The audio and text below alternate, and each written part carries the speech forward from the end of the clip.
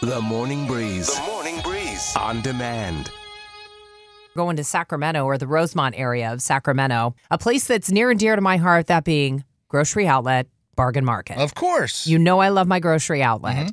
There's a 5-year-old girl who lives in the Rosemont area of Sacramento, and during the pandemic, when we were in lockdown, the very first place that this 5-year-old girl went, her name is Sarah Lopez, was to her local grocery outlet. And her family, because Sarah loved being at that grocery outlet because the staff would give her stickers and all kinds of goodies every time she would go to grocery outlet, they started going there every other day. Yeah. During the pandemic to her local grocery outlet. So when it came time for her 5th birthday, where does Sarah want to go? Naturally, grocery outlet. She wanted her party at Grocery Outlet. So the store owner and the staff came through, reaching out to the community and putting this party together for her. This is what Grocery Outlet's all about. We're individually owned and we live within the community.